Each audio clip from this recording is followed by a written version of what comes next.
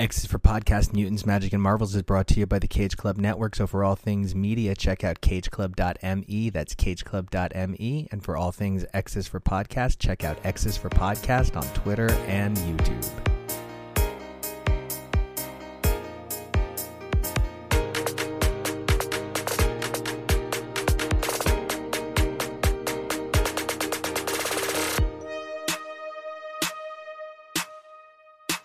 Hey everybody, I'm Nico, and you can find me at Nico Action. That's NicoAction. And I'm TK. You can find me at TK Elemental. And this is X is for Podcast. Now, it's been really exciting for us here on X is for Podcast. We'd had an unbroken streak from September 2018 through November 2022. And at that point, the team decided to make some changes to how we did stuff, and we jumped over to YouTube.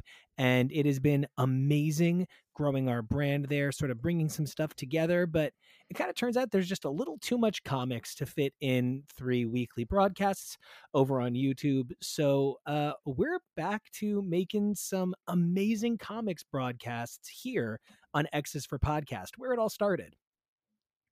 And it's, exciting to get back to the roots of just talking about this thing that we love so much. And, our journey has changed a bunch over the last year in terms of how we relate to comics. And I think it's been interesting figuring out how we are working with our kind of new perspective on comics and how we're also covering all the other stuff that we love. But man, I'm kind of just excited to just be sitting here talking with you like this again.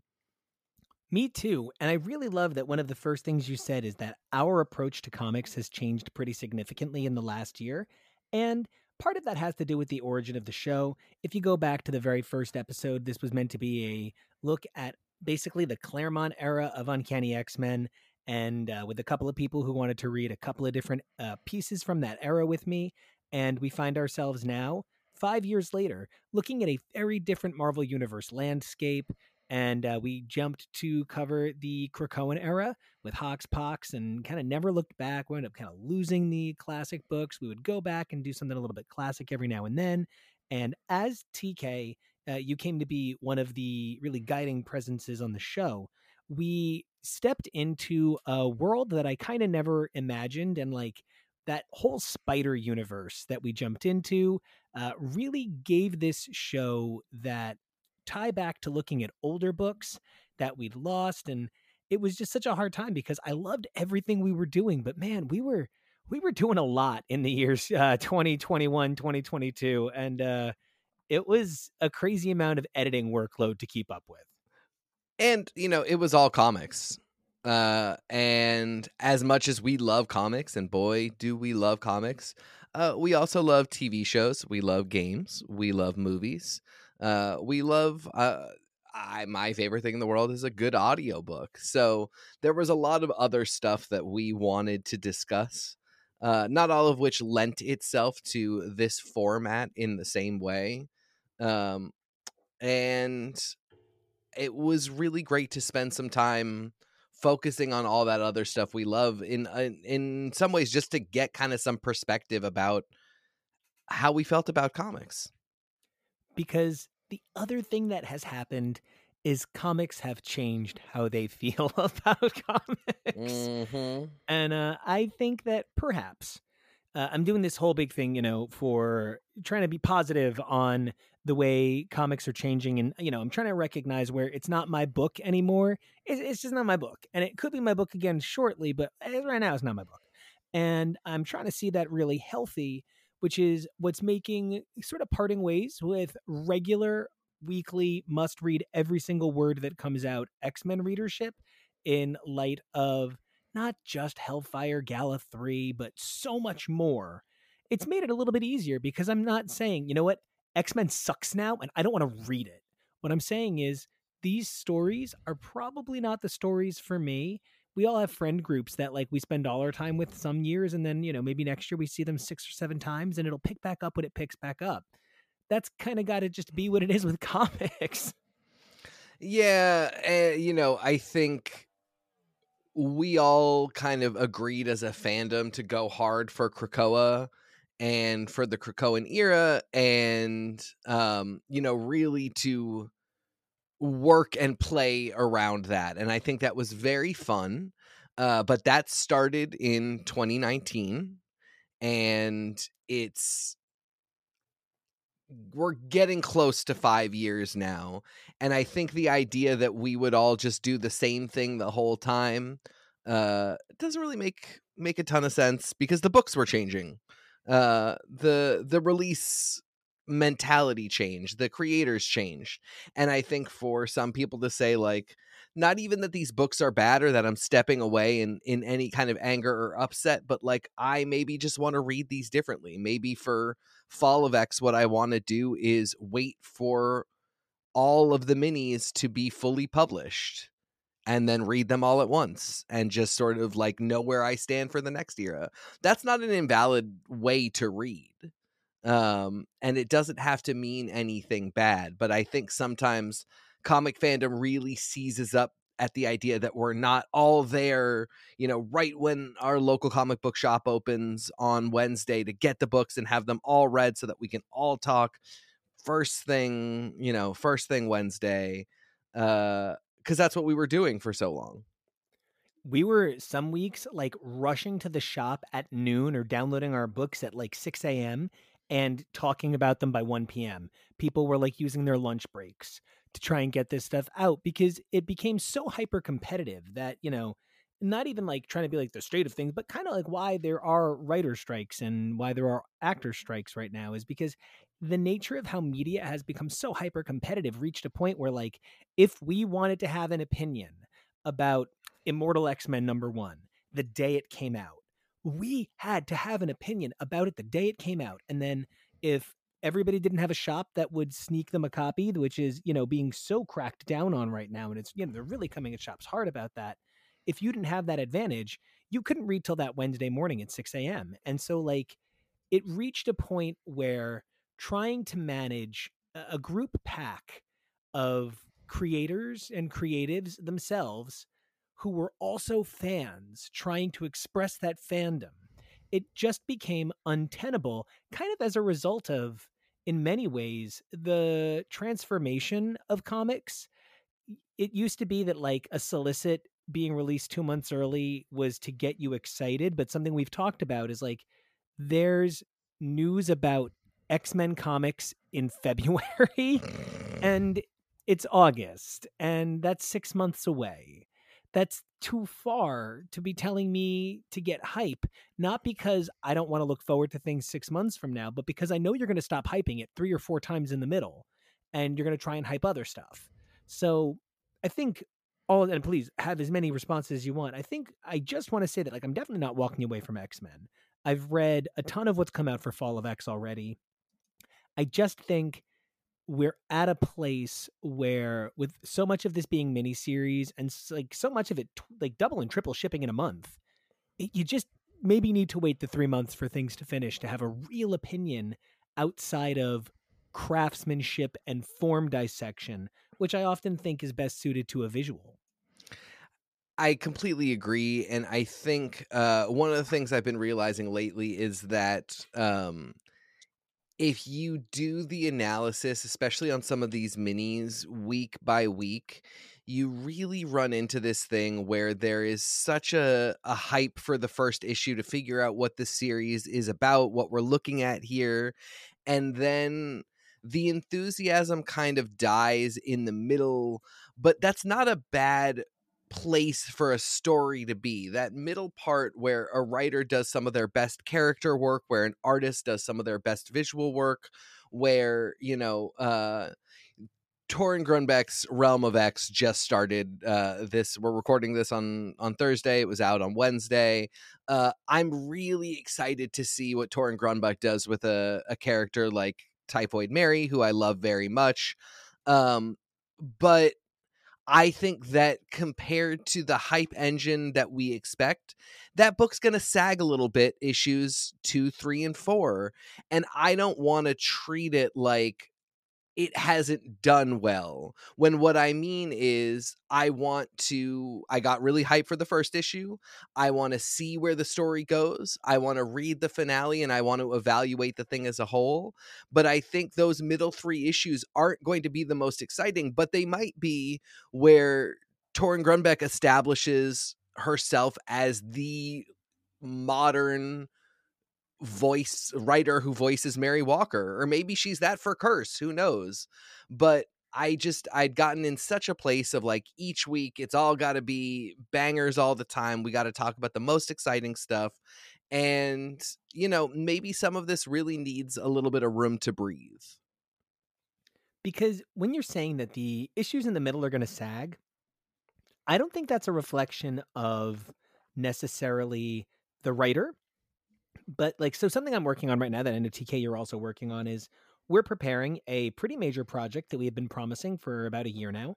And in the process of preparing for the finally here J. Michael Straczynski Spider-Man coverage, which you might have caught the preview from the format we tried over on YouTube.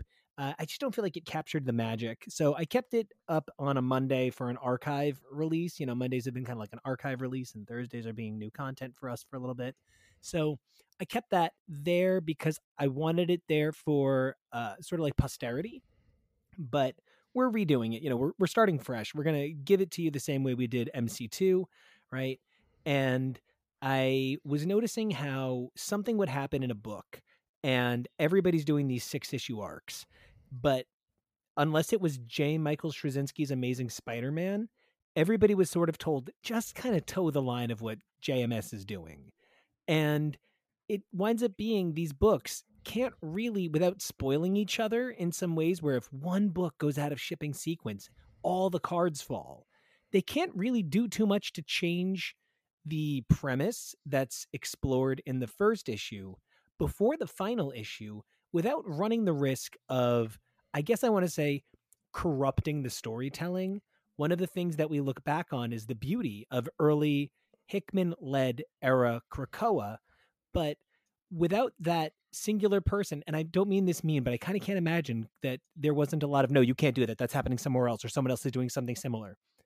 That fine control that so many creators were kind of like, this is a little hard to write around, and that Hickman said was unfair of him to have.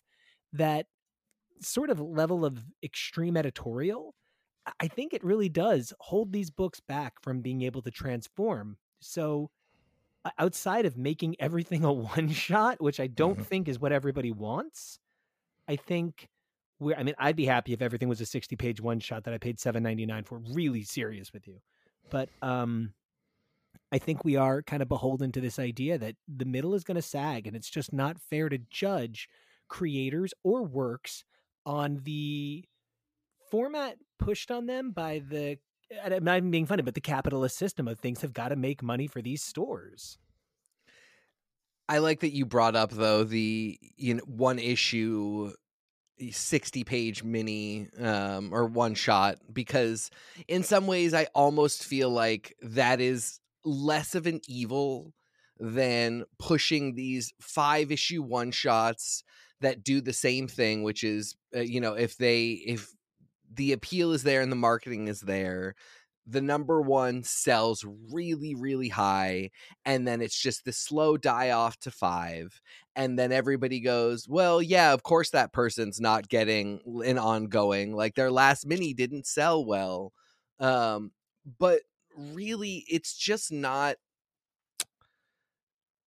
It's not a story format that I think works for everybody, and we've really fallen away from doing ongoing stories. And it might just be that something more like a graphic novel format is the better way to go. And I'm not saying that in this way of like, oh, it's gotten so bad that all we're going to do is one shots now. Like, we went from ongoings to minis to one shots. I more just mean a thing that we talk about a lot is this industry is clearly changing a ton. And none of us have any right answers, especially as fans and readers and people who do not get to make decisions and are not privy to decision making in any kind of immediate way. We're just kind of looking at evidence the best that we have and kind of doing this criticism / archaeology of fandom in the best way that we can. And, at the end of the day, I don't really hate the idea that, in a particular 3-month period, I might get a ton of longer single issue stories that a writer can feel really good about the story that they told in the book that they got. And then it's not a challenge to try and sell 2, 3, and 4.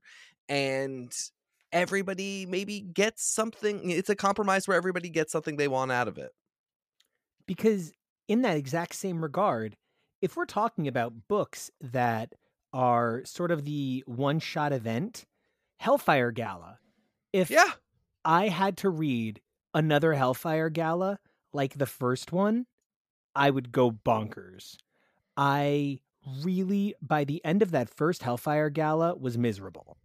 I was so unhappy that it felt like every book we covered was leading up to the Hellfire Gala. And then every book we covered was in the Hellfire Gala. And I'm serious when I say that some books literally were saying that they were the fallout from the previous Hellfire Gala, while the next title was saying we're setting up next year's. There was this insane overlap where, like, we've reached this point where, and I'm so glad we're getting to actually like our first point on our little timeline we're supposed to be covering, but we've really reached a point where so often these sort of like issue run up problems where it's either how long it takes or like you get prelude to the event, and then sometimes you actually get like a little arc called like road to the prelude to, and it just gets to be so much. So what we're here to say is that we're still going to be covering regular, new, modern X-Men comics, Daredevil, Spider-Man, all of it. We're just probably going to be covering it a little bit less. These are 5 issues that just came out. Because the other thing I never want to spend my time doing again is organizing a spreadsheet where I'm like, Jesus God, okay, 3 Moon Knight came out last month. Okay, so 3 Moon Knight this month. And then Marvel is doing 2 Miracle Man specials. None of them have new material. Oh, one of them has 1 page of new material. Okay. So, and then they released 9 X-Men books yesterday and 4 today, but they're all Infinity Comics. So literally a bear could shit in the woods and no one would care. I just can't do this anymore.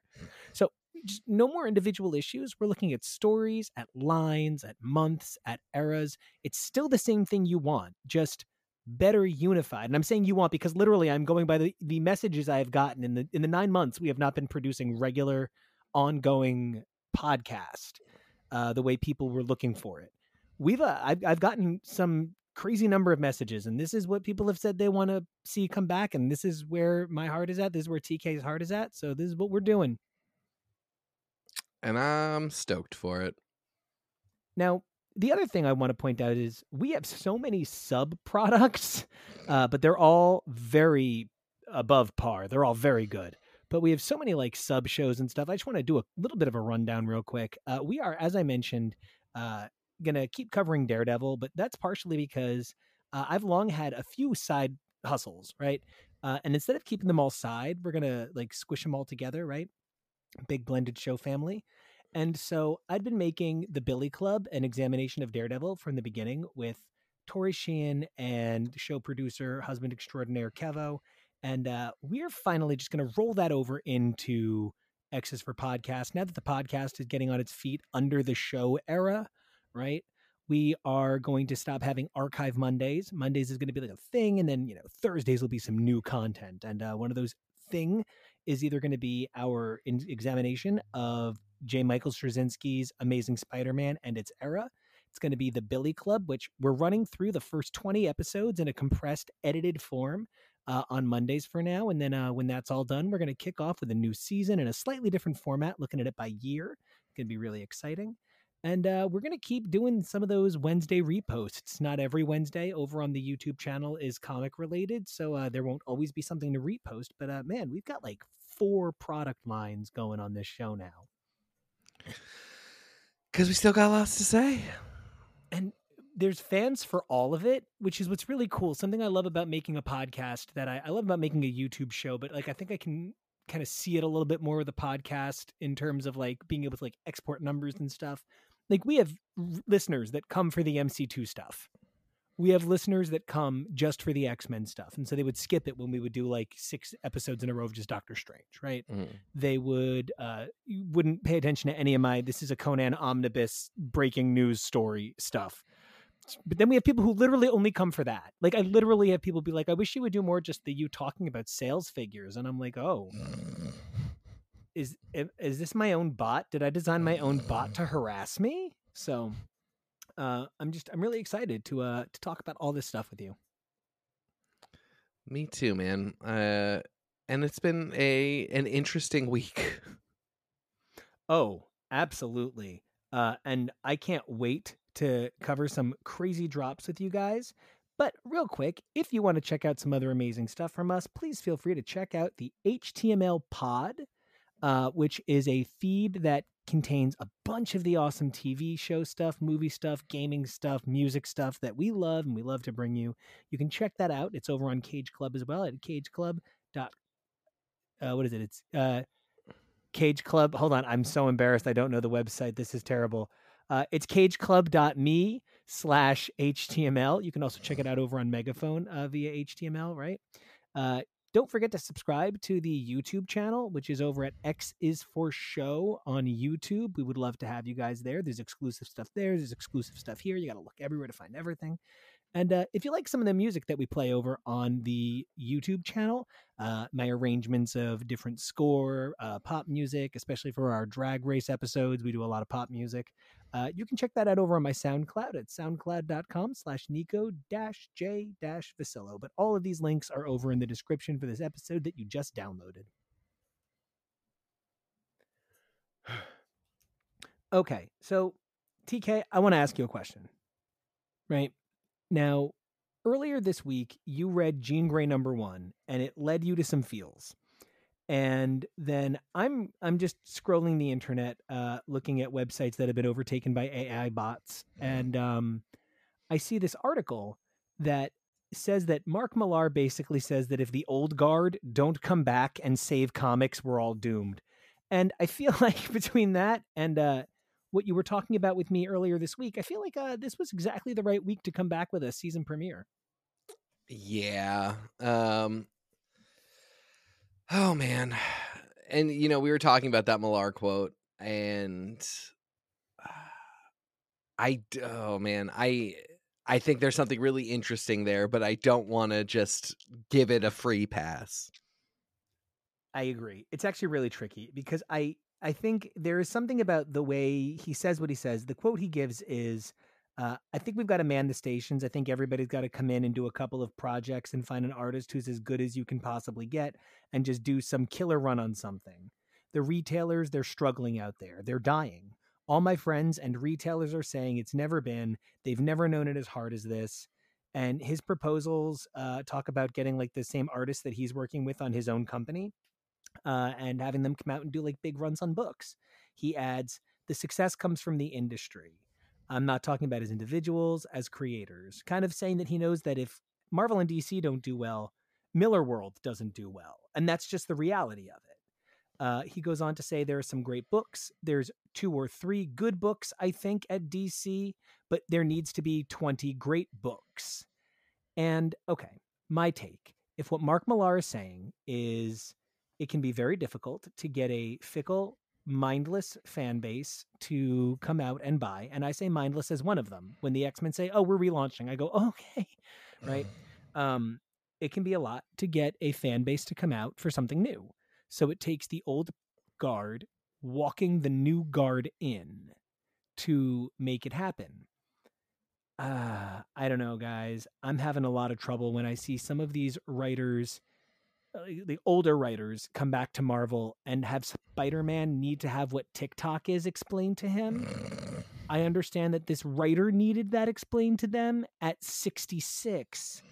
But if Spider-Man's 34 and a superhero on TikTok, I don't think you need to have somebody explain to him what TikTok is.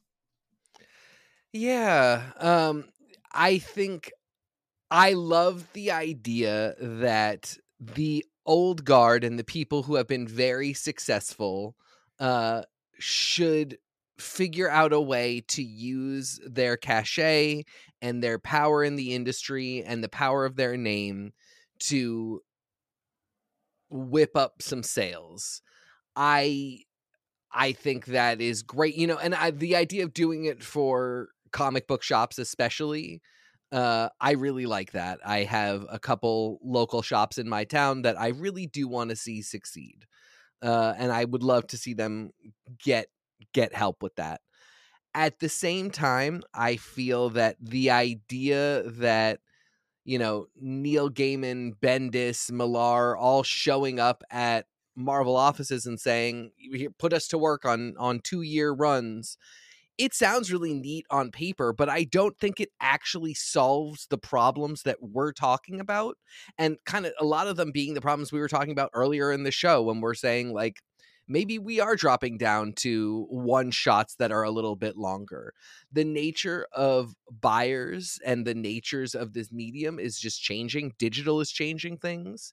And I don't know that Mark Millar showing up and saying, like, put me to work is actually solving the problem. And in the meantime, it's really kind of undoing the work it's kind of minimizing the work of people like Torrin Grumbeck, like Alyssa Wong, like Leah Oh, Williams. wow. So you're naming a lot of non-male, non-white folk who would be erased by exactly what Mark Millar is saying, that winds up sounding sort of only men, only white people, only people who have ever had power can have power. Got it, got it, got it. Yeah. And then we get to a book like Jean Grey where the person from the old guard who's coming in is Louise Simonson. And Louise Simonson is not Mark Millar. Louise Simonson is, I think, an incredible creator, and I'm eager to buy any book that she is on. Well, and I shouldn't say any. I'm not buying Louise Simonson's Moon Knight run. I'm sorry, I'm just not doing it. I don't care about Moon Knight enough. But I'm Wait, really is Louise Simonson going to write Moon Knight? no, but Oh, thank were that goodness. book to come out, it's speculatively, if they were to be like, guys, get hyped, Louise Simonson's here to write Moon Knight, I would not be purchasing that. But Jean Grey Louise Simonson writing Jean Grey, I'm perfectly excited for. That said, we have seen some of the real old guard, and I'm talking about Ann Nesenti, Chris Claremont, Louise Roy Simonson. Thomas. Literally, Roy Thomas, from the Larry Hama. 1960s came Yep, back to write X-Men Legends in 2022. yep. And right, it was X-Men Legends, because what they get is this off continuity, like it technically happened, but it cannot affect any future continuity. It can't say anything definitive that is different about a character. It is a story that has to fit seamlessly or not at all. And Chris Claremont got a Gambit book that is this, and Nesenti got a Storm book that is this, and it seemed like, based on the timing of when it was coming out, that Louise Simonson's Jean Grey book would not be the same type of thing. And we are only at issue 1. It remains to be seen. It might be something different, and I think it will be a little different.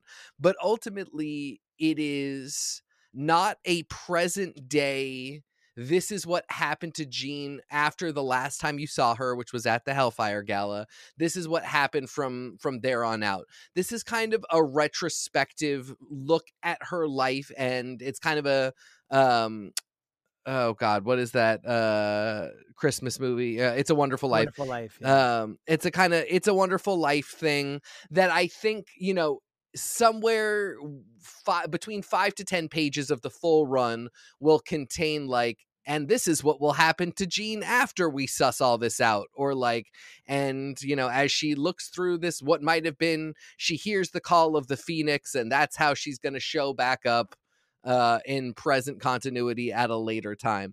But it is not like we saw Jean go through something horrific at the Hellfire Gala, and then she woke up, and Louise Simonson is writing her next week after that, in the same way that like Denise Camp's Children of the Vault is Cable and Bishop's immediate days after the ramifications of the Hellfire Gala.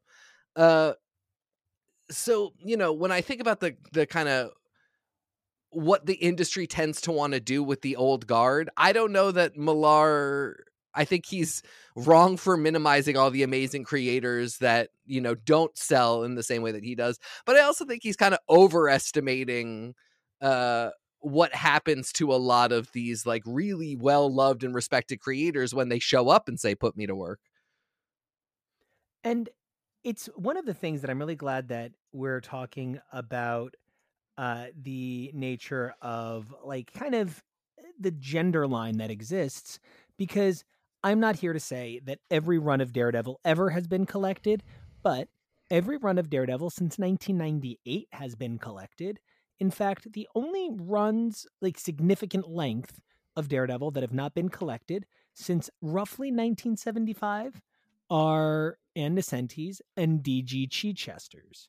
D.G. Chichester's run is kind of a funny footnote. It's the armor. It's not a great time. That's like when the Daredevil versus Vapora, that's, you know, that little kid who's going to drink gasoline and die. Don't drink gasoline, kids. One shot came out. It's ridiculous. So it's sort of like, though, in many ways, Ann Nescente's is the run that gave us Typhoid Mary. She's the run that really moved Kingpin into the center, really examined Matt's daddy issues. So it's a little hard for me sometimes that when you look at things like the line of Omnibus editions, people like Ann Nescente and Louise Simonson are deeply overlooked. And I'm not necessarily trying to start anything because I'm a fan of a lot of these people, but the Marvel Universe byline is absolutely frustrating to me. There are a line of books that are just certain people.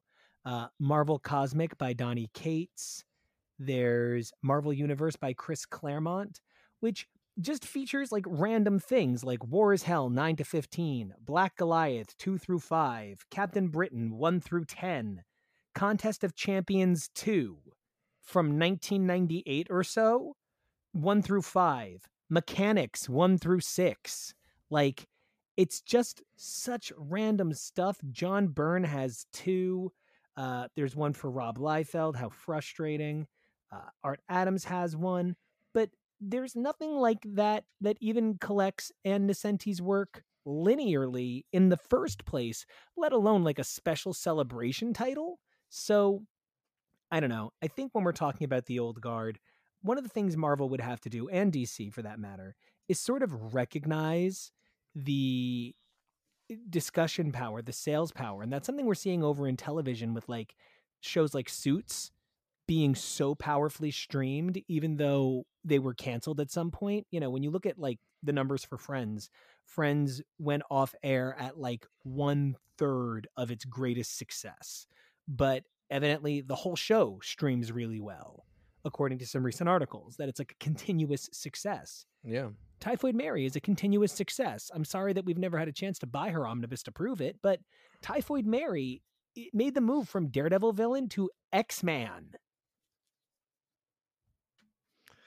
That's not something a lot of people can say. It's really not. So I think, you know, what I really want to get at is we're seeing this shift in creative teams, right? But we're also kind of not seeing the shift in creative teams. And I'm left asking who Mark Millar is talking about when he says there's only 2 or 3 good books. I don't mean I want him to say which books are good. I sort of mean I want some accounting for who in this industry who is selling at Marvel or DC do you think isn't good? Like, I'm curious to know what someone like Mark Millar, who, by the way, when Mark Millar makes a book, it just does sort of get an omnibus. There's no arguing it. He has an Ultimate Avengers Omnibus. He has a Fantastic Four Omnibus. He has an Ultimates Omnibus. He has a Wolverine Omnibus for Old Man Logan and Enemy of the State. So, this guy who's done a grand total of 30 issues on Wolverine has an omnibus of his 30 issues of Wolverine, right? Um, so we're talking about a guy who experiences qualities of privilege. And while, he is someone whose work, Civil War, you can't fight Civil War sold. You can't fight Kick-Ass sold. What you can say is the critical reflection on those things are they sold because of their era and the advantage they took of a political climate. But having just reread Civil War this week, the 7 issues of Civil War are pretty unevenly weak. They don't explore, they sort of set a stage and leave everything else to explore. If that is what Mark Millar is saying is representative of the stewardship that could come back and save comics, I don't know, vaguely saying, I don't know, man, politics, the fuck, is really going to be as revolutionary now. He's doing a sequel to his comic series Wanted, by sort of creating a Millar verse in a series called Big Game, which he's doing with Pepe Larraz. And I think that's really cool. But what it sounds like is Mark Millar is saying that comics aren't being, I don't know, is he saying that comics really need to just stay the same and never change? Does he say that the only way to save them is to go back to older creators and keep doing the same old things that are the things that audiences are literally saying are why they won't buy books anymore? Yeah, I mean, I think he also really forgets that being the it artist can last a lot shorter than being a writer getting the same kind of steady work. I mean, when was the last time anybody kind of fiended for Joe Mad art the way that, like, there's still an audience for a Chris Claremont book no matter what. I might not love what they do with the Chris Claremont book. I might see that it's out of continuity, but there's still a place for Claremont, there's still a place for Nascenti, there's still a place for Wheezy, there's still a place for all of these creators, where I don't see a lot of the artists that were their contemporaries. Meanwhile, people like RB Silva, Pepe Larraz, Martin Coccolo, they're doing really great right now, but we burn these people out and we move on to whatever kind of the next visual trend is. We don't treat any of the creatives in comics very well, but we treat them poorly in different ways. And by we, I mean the industry, because I think the fans always want to do right by creatives. But yeah, we do get a little mindless with the stories, and we do kind of forget that when we want to see what happens next with the X-Men, the house that owns the X-Men has kind of not done right by all of the creatives that made the last story keep us excited. And it's a really complicated interaction between a lot of different factors. Like I said, I go back to the idea that I would love if people with a lot of influence would use that to help keep the industry afloat. But I don't think keeping the industry afloat is the problem. I think the problem is the industry's the industry's problems that go far beyond not having the Millars of the world show up and offer to do 2-year runs. Those problems, the problems with, like, what are we actually doing with digital? It seems like Amazon is kind of trying to offload the Comixology store, but now Marvel literally doesn't have its own store and has no plans for getting it back. Uh, there are just so many questions that have nothing to do with we don't have strong enough creative teams, but really have to do with what is the nature of how people casually consume this product, what is the nature of how fandom consumes this product, and what is a way that people can make a living making great work and that fans can read and consume something they enjoy. Those are really the questions we need to be wrestling with and trying to figure out, not like, oh, who can we get to come back and fix things? And, just to jump back a second, and exactly what you're saying, we burn out these artists, Yeah. right? And I think we don't realize how many of them have been artists since we were kid. Right. Like, I think about the fact that Mark Millar's been making comics at Vertigo since I was a kid. I think about the fact that I grew up with Ann Nesenti and Wheezy, like being names I knew, and now like they're on Twitter, and like you can just talk to them. And I think about sort of like when Carlos Pacheco passed away at 60 in 2022. One of my first thoughts was like I remember him doing Excalibur in like '97 when I was a kid. So like I was 11, and when you're 11, you don't realize that somebody who is a professional in comics, in 1997, the guy was 36 years old, or 36 years old. So you don't realize that he's going to keep working for years and years and years. And it's not like sports where like when you hit 35, they all start to tell you when you walk into the room, your shadow sort of has a score of a death dirge behind it. In comics, they sort of let you work yourself to death. And there's a lot to be said for the fact that a lot of these old timers do need the work.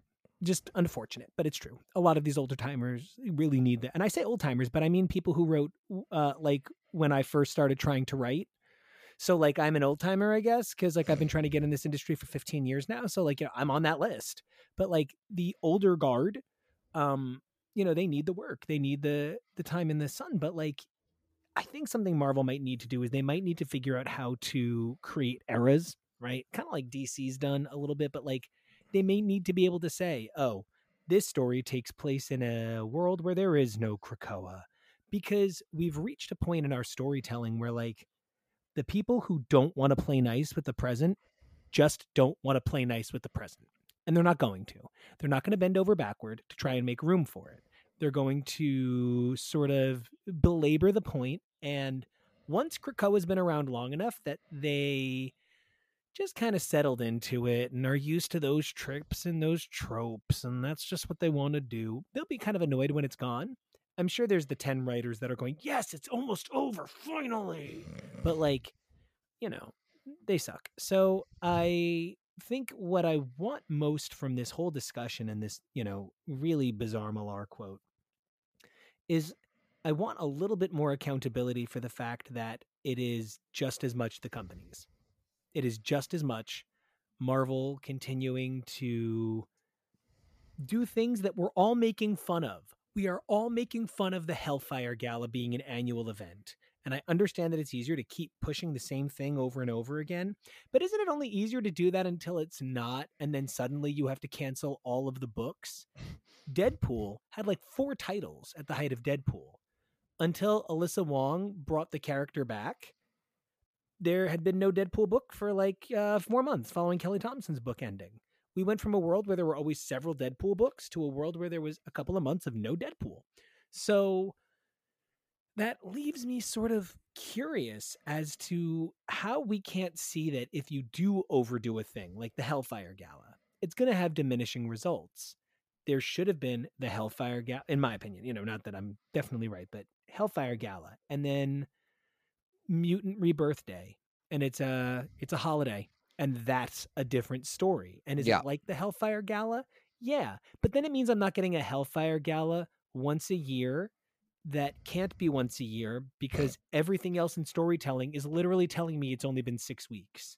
Literally, for everything else to work, it has only been 6 weeks, because otherwise I'm going to need them to acknowledge how Shogo's not 5 soon.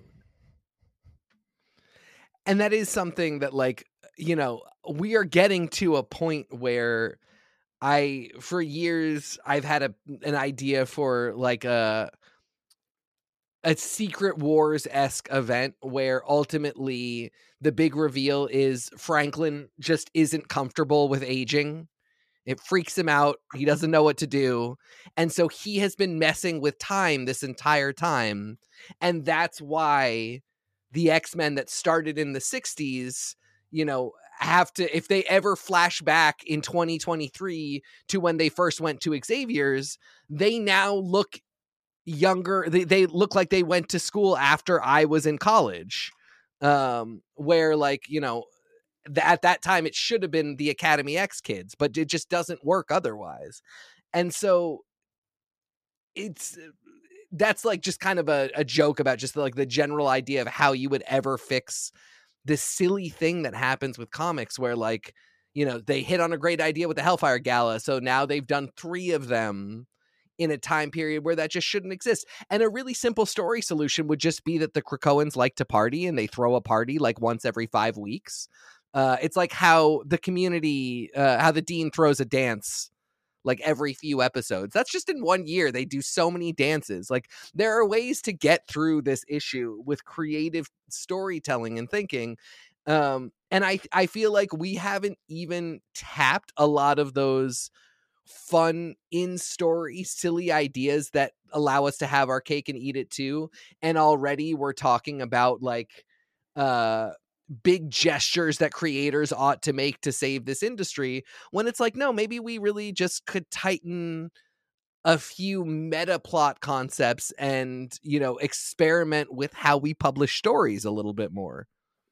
Because it's that sort of fear that I think has led us into some unusual places. And I'm really glad you brought up digital comics and that we've kind of talked about Omnibuy a little bit, because something that's really presently on my mind at the moment is I do not believe, and like I'm being, you know, really uncool here when I say this, and you know, I'm going to show my age a little bit, I guess, but like I don't think it's any company's response. Oh, I'm my young age. Sorry.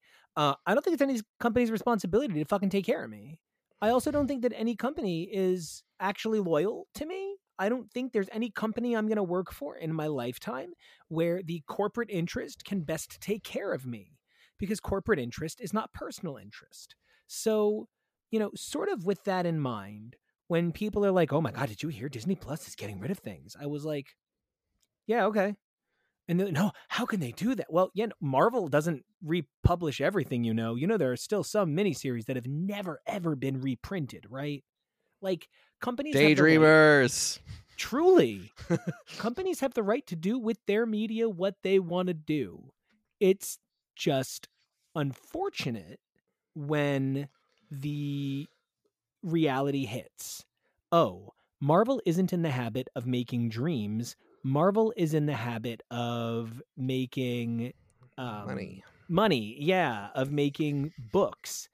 And one of the things that I think is a little bit necessary to think about with that is I kind of tried to stop buying altogether. I tried to stop buying omnibus editions. They're just a little too expensive, by the way. Side note, June 6th of this past year, Generation X Epic Collection number 3, The Secret of M, contains Generation X 24 to 32, -1, Annual 97, X-Men Unlimited number 16, Marvel Team Up number 1, Generation X Underground number 1, and Daydreamers 1 through 3.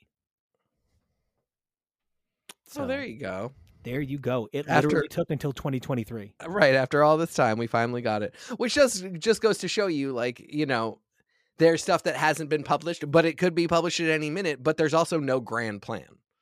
Yeah, you got to shout until you get it, like kind of seriously, right? Yeah.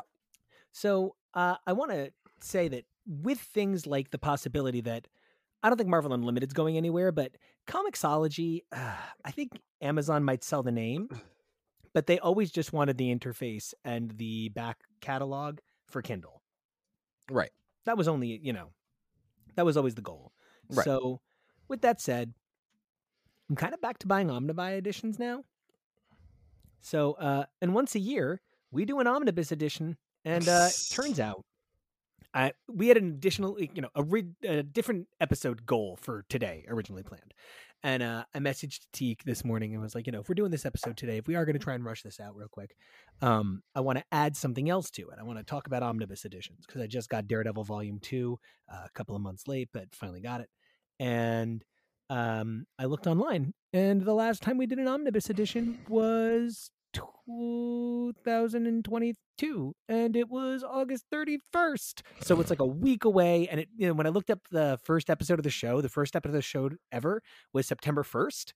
So just kind of a good day to go back to some stuff that we've always done, always had such a good time doing.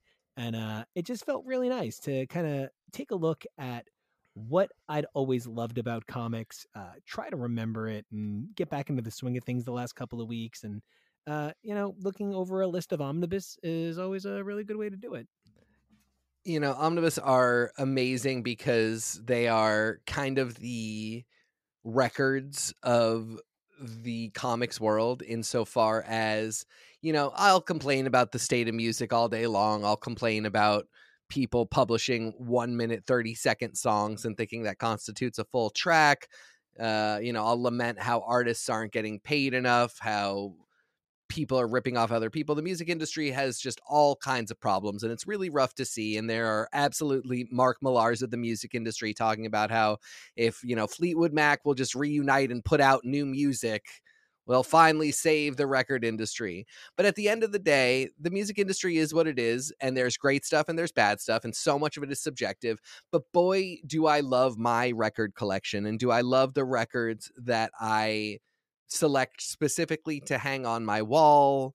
Do I love when, an artist that I love, like Tori Amos, announces that she is, for the 20th anniversary of Scarlet's Walk, releasing a new red vinyl edition, and I managed to get it before it sells out, which I never do. And it's really the same with omnibus editions. Like, I have all kinds of problems with comics. You've heard me bitching for this entire segment, but I still am really excited to get that big brick of pages to put on my bookshelf. And I don't even like crack them open and go nuts on them all the time, because that's what I have digital editions for, and that's why I have such a like extensive collection that I can access and never hurt. But these I want, as part of just like a physical manifestation of my love for the medium. And it's why I'm so careful with some of these, and it's why I'm so like anal about protecting them. Not because like, oh, they're worth so much money, and some of them are, I Yeah. guess, maybe not the way I've read them, but uh, I like the way they sit on my wall. I'm never gonna listen to my blue see-through Tori Amos Ocean to Ocean records, or my pink Under the Pinks, or my upcoming Scarlets.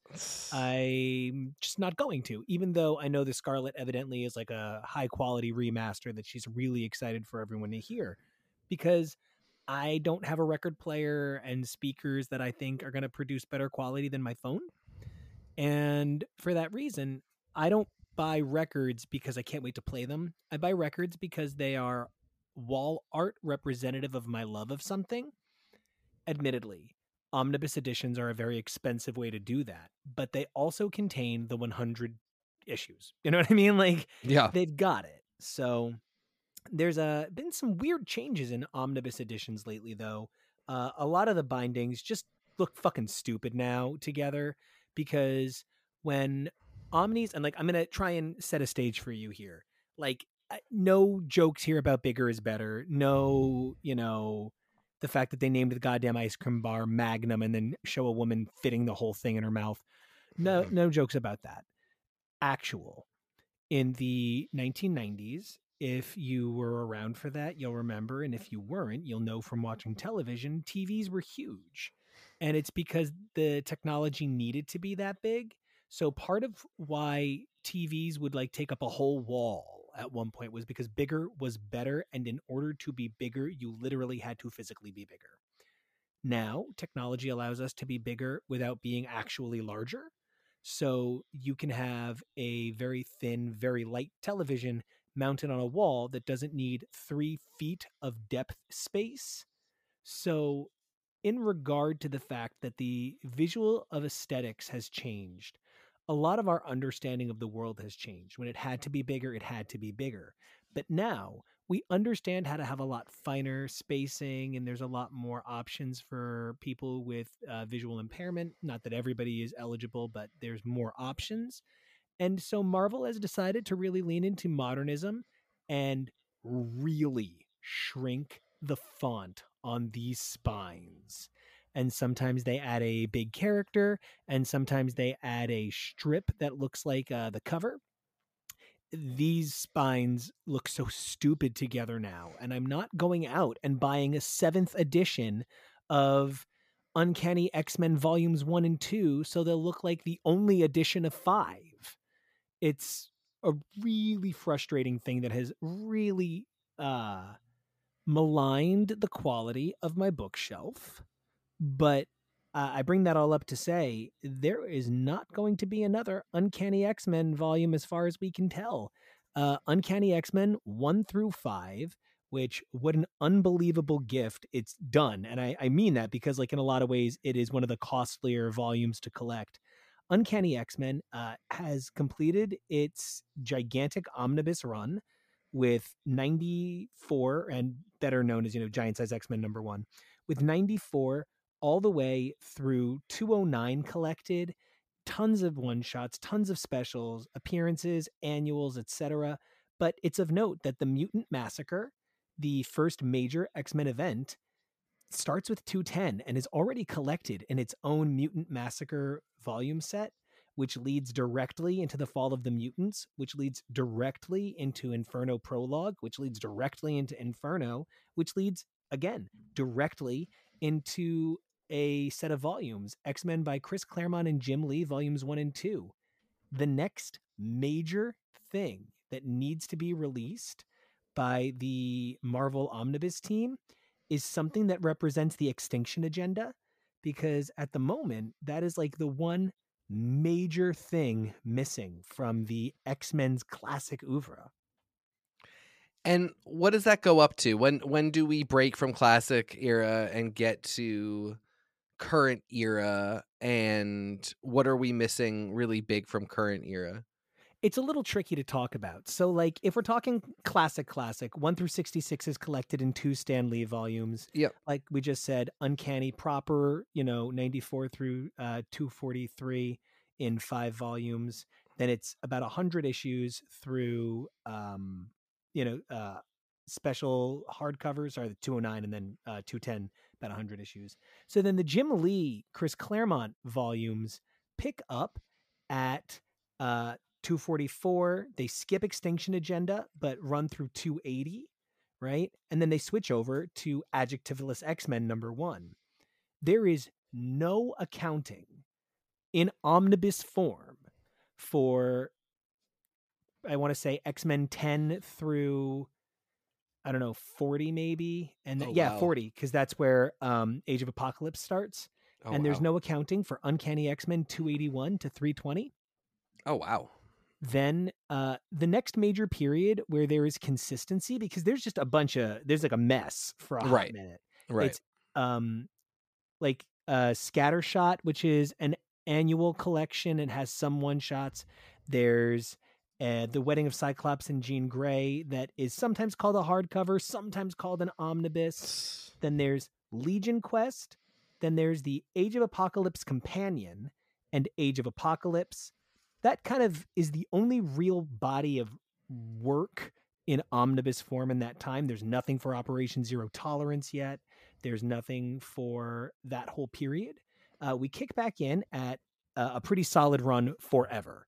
It's X-Men versus Apocalypse the 12, which starts with Uncanny 371 and Adjectiveless 91 to 99.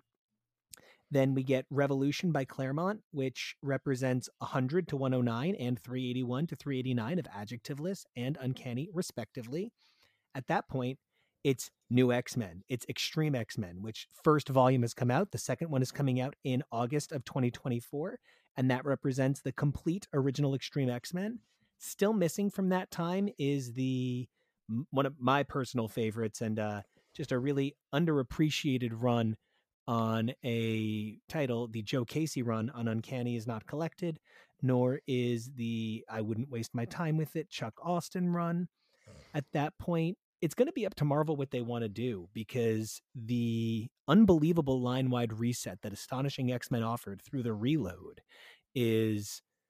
it's extraordinary what that does. You could do an omnibus edition of everything of the new X-Men Academy X Kids, because it's 13 issues of New Mutants. It's 1 issue of X-Men Unlimited, so that's 14 issues. And then it's the 20 issues of the series. It's like 40 issue omnibus. They do that all the time now. Yeah. You could knock out the Claremont stuff up to House of M in a single omnibus. You could get rid of that, no problem. So they're in a position where they're going to need to make a lot of decisions. Do we collect by era? Do we collect by crossover? I know that like there's stuff that they regret. There's no way they don't regret it, because when you take a look at some of the like early Wolverine omnibus, they kind of stole from themselves repeatedly and then wound up having to give it back. So now that Wolverine is on volumes 4 and 5, 4 comes out in like 2 weeks, and 5 comes out next year. They're in a position where like the first volume contains 1974 to 1991. It's got his origin issues or early origin issues. It's got some random one shots. Then the next one is 1988 to 1991. Kind of. It's proper early Wolverine plus some one shots. And it just doesn't really clear up. There's a lot of, oh, why is this here, in the way early Wolverine is collected. And so I wonder if they could go back the way they've re-released Captain Britain Expanded. Early Captain Britain Omnibuy didn't include any of the Captain Britain weekly stories that were all contained in 2 hardcovers, Siege of Camelot and The Birth of a Legend, volumes 1 and 2 by Panini Press, which were 2 hardcovers from a while back. That all got reprinted in an expanded omnibus edition. So, I mean, they've got a lot of choices to make, my friend. Anything that you're particularly excited for? Well, so we've got a list. We've got a really good list here. Excalibur Volume 3, which 6 years ago would have probably been called Excalibur by Warren Ellis, but now they probably want to call it Excalibur, Please Don't Judge Who It's By. That'll be pretty nice, because then there can only be one more volume of Classic Excalibur and Omnibus, and then it's just got to be done. It does, when you Google it, say Excalibur Omnibus Volume 3 by Scott Lobdell and Marvel. Yeah, that's not a big surprise there. Extreme X-Men Volume 2, it's a little shocking that they're doing this one all said and done now, because they've done another Extreme X-Men miniseries, and they're saying they're going to do yet another. So unless they're going to let him add up to like 50 more fucking issues of that book, I don't know why they're doing it, because everything is about the big collection. I know X Factor is getting Peter David Volume 3, which is Volume 3 of 4 for the Peter David years. But then they're actually going to do an X Factor, the original X-Men Volume 1, which, if you look at the numbers, it's only going to take 2 of it, and then that's it. Then they're done printing original X Factor Omnibus. Huh. Yeah. I mean, it really seems like they're trying to blow through a lot of this stuff. I mean, there's stuff that they're reissuing, like Uncanny X-Force by Rick Remender is getting another printing, which, great. There's somebody out there who likes it.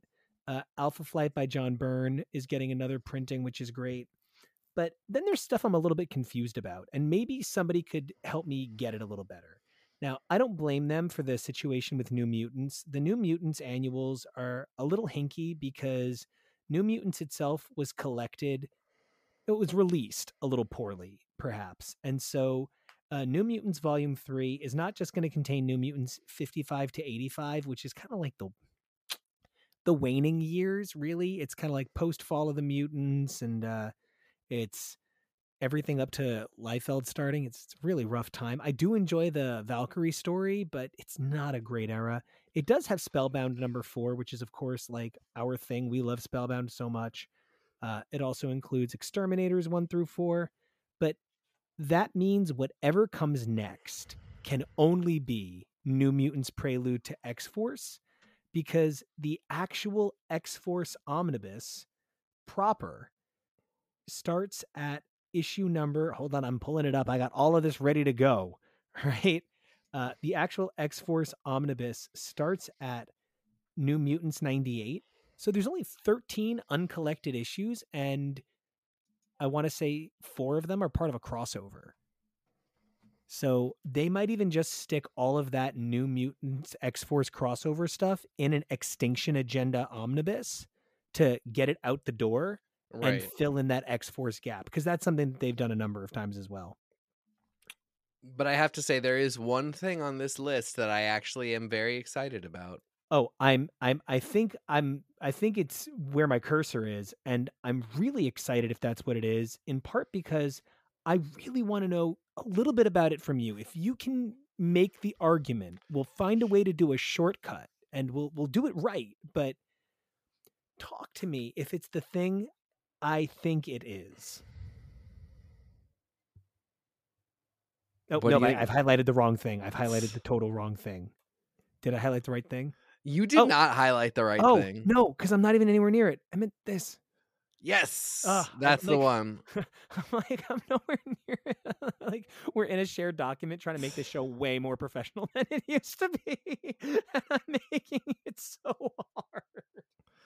We are talking about X-Men 2099, the abomination from the 90s. You know, I can't necessarily make like the best case ever for this, but 2099 represents to me a really fascinating take on the idea of Marvel's future and the idea of the future of some of their characters, especially like this idea that we wouldn't be looking at like, you know, the grandchildren of Cyclops and Phoenix, that we wouldn't be looking at a lot of name recognition, but that we would, you know, I think in the 90s, most shows weren't really, or most properties weren't really brave enough to be like,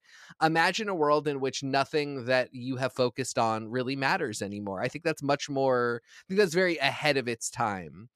And that's what I just, as a young comic book reader, it was the first time somebody really pointed out to me, like, yeah, the X-Men are all going to die and nobody's really going to care about them. Like these gods that you have in comic book form aren't going to matter forever. Even in universe, that's not realistic.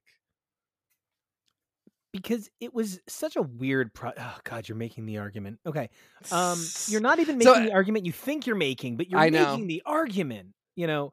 And in times like this, in times of trouble, I turn to one website above all others. I turn to the Travis Starnes Complete Marvel Reading Order. He has novels out now and stuff. I don't know if they're good, but I really hope they are, so that I can just be like, go support this man who's made my fandom possible. Yeah. Oh gosh, this is insane. Are you kidding me? There's only 320 total stories in the entire 2099 canon universe. Yep.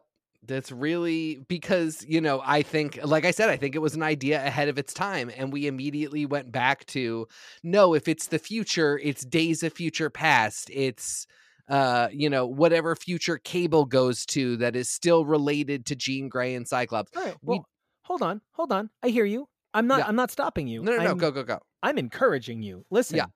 Listen, I'm serious. We need something to do after JMS. Let's do this. Okay. I'm totally down. We've got a great reading order. You know, most of this stuff can be found in my personal long boxes. So, you know, not too hard to like feel it, smell it, know what it's like. Yeah, I mean, let's jump into 2099 after this. It's something I know so little about. Most of my 2099 knowledge comes from like trading cards and the research I've done on this show for other projects. Yeah. So, all right. Yeah, I'm in.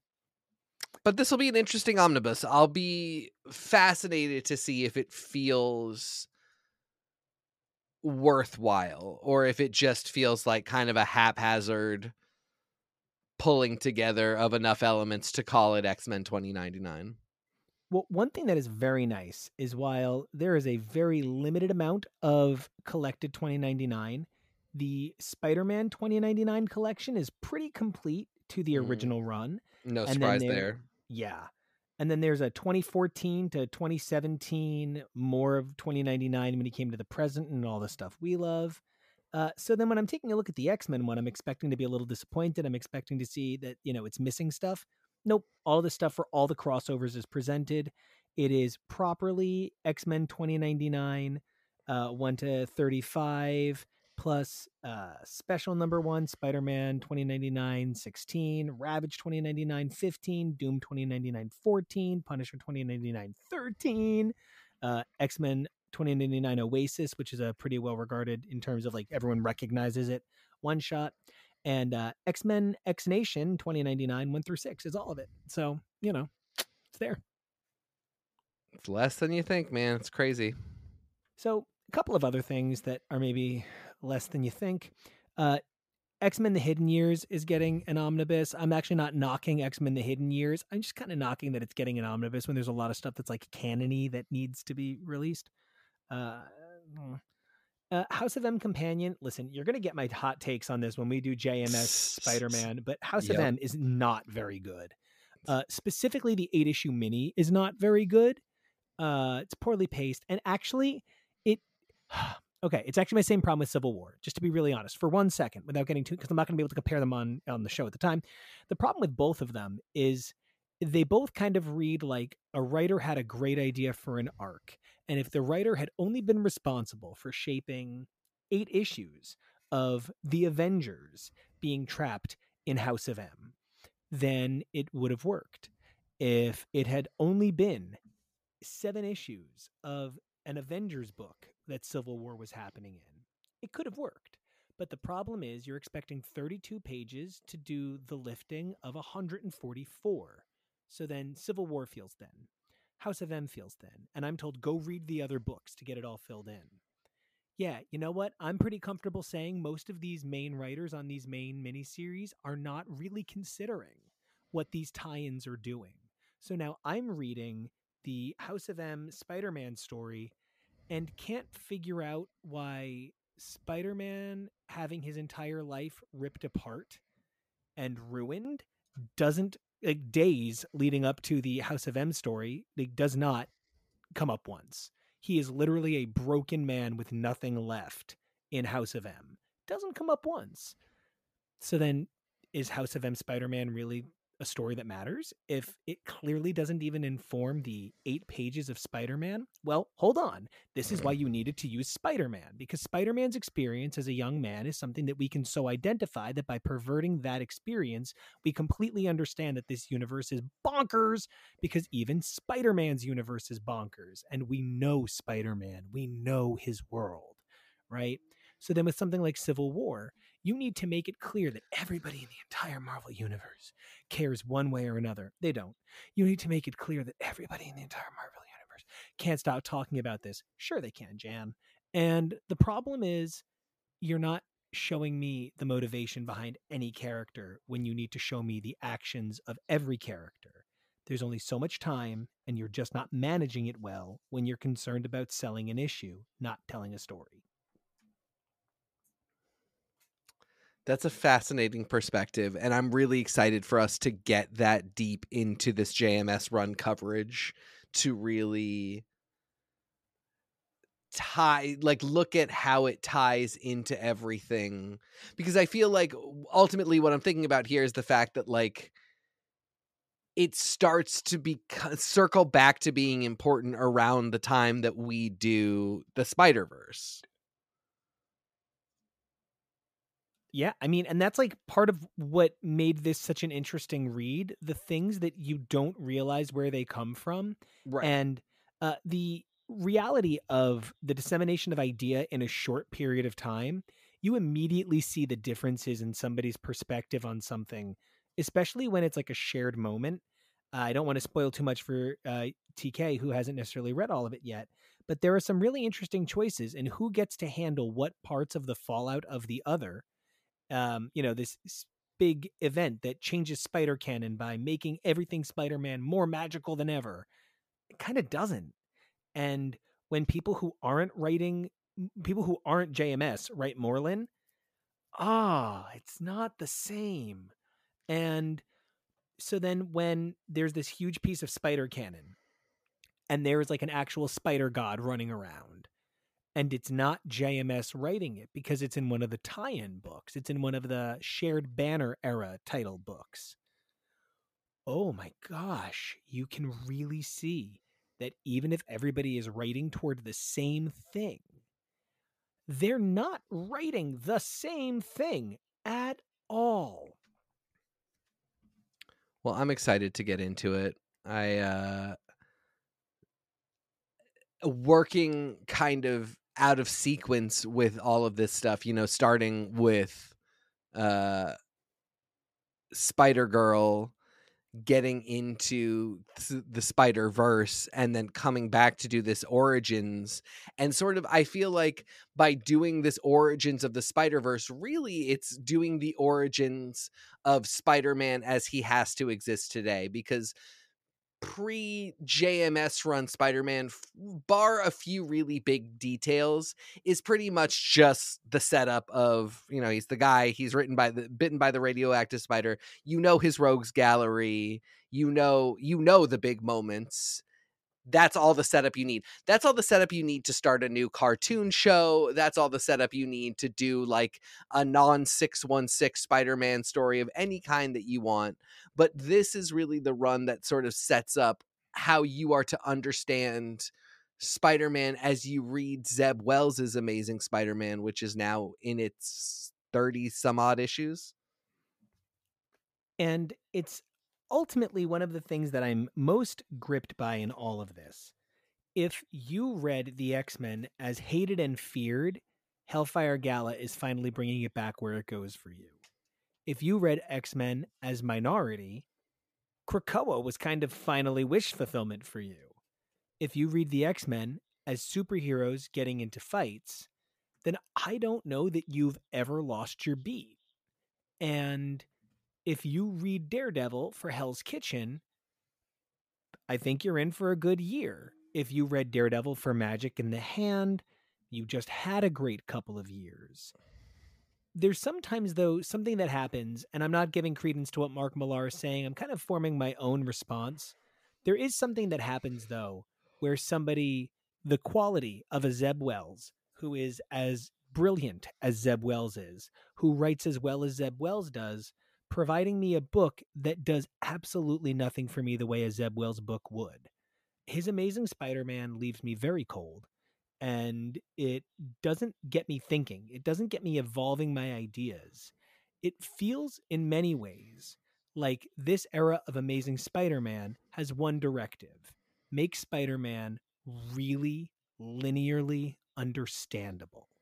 Take all of the what if, right? Because, like, here's the thing. If we take a step back, Spider-Man is a web, right?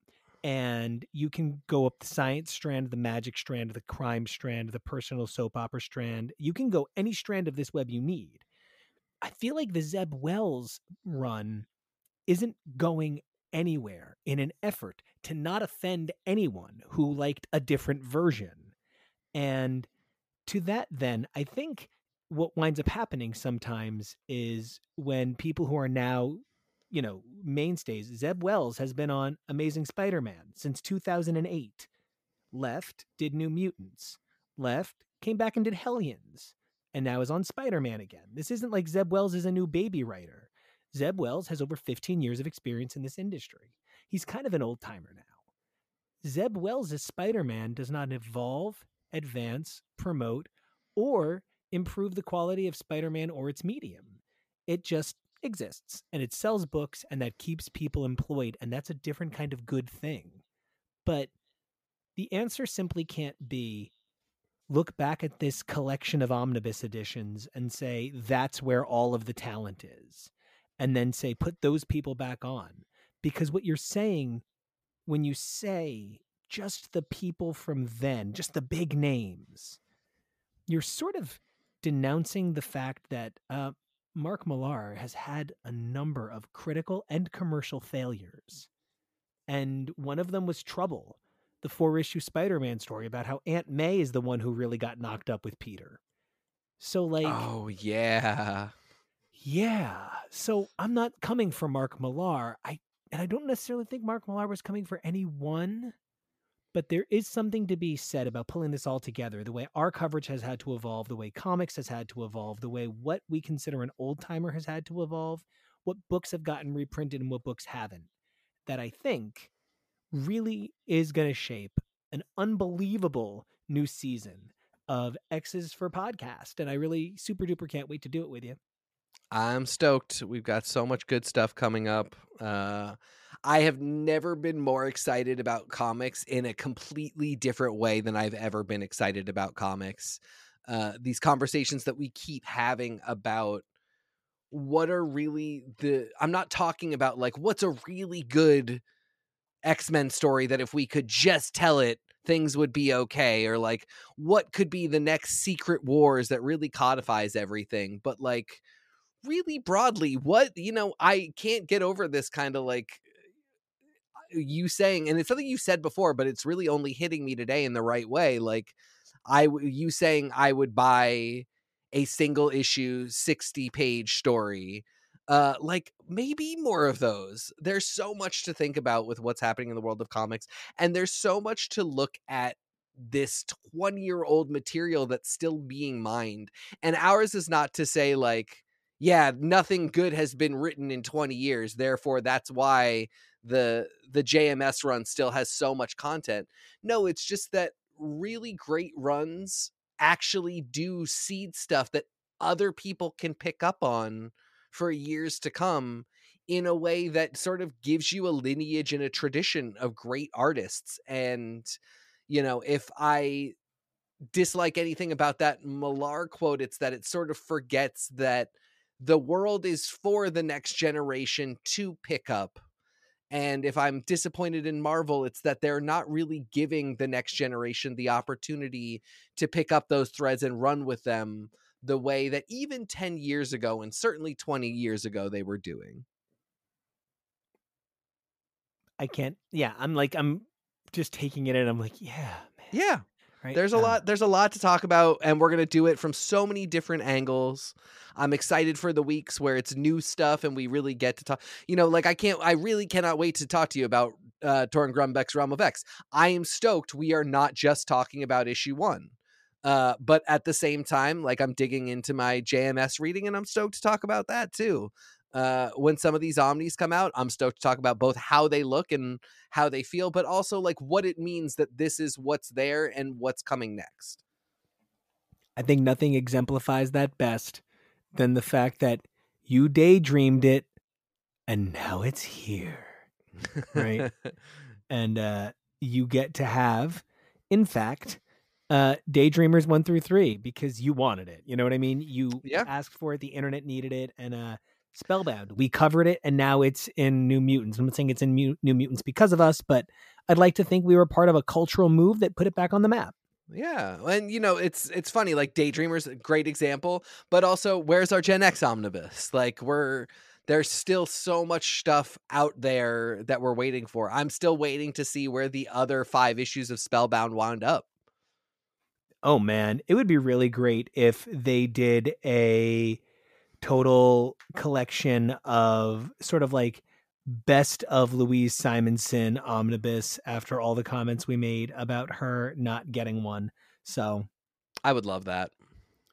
Well, until we get one, TK, I can't stop naming the places people can find us. It's on the YouTube channel, X is for Show, Saturday and Sunday evenings, right? That's like 5, 6 Eastern Standard, right? You can check out the music from the show over on SoundCloud at my SoundCloud page. That's Nico-J-Vasillo, right? You can check out the feed of our older episodes of the live reaction show from the YouTube on the HTML pod, which you can check out at cageclub.me/HTML. And wow, that made me tired. So great. But now where can everybody find you?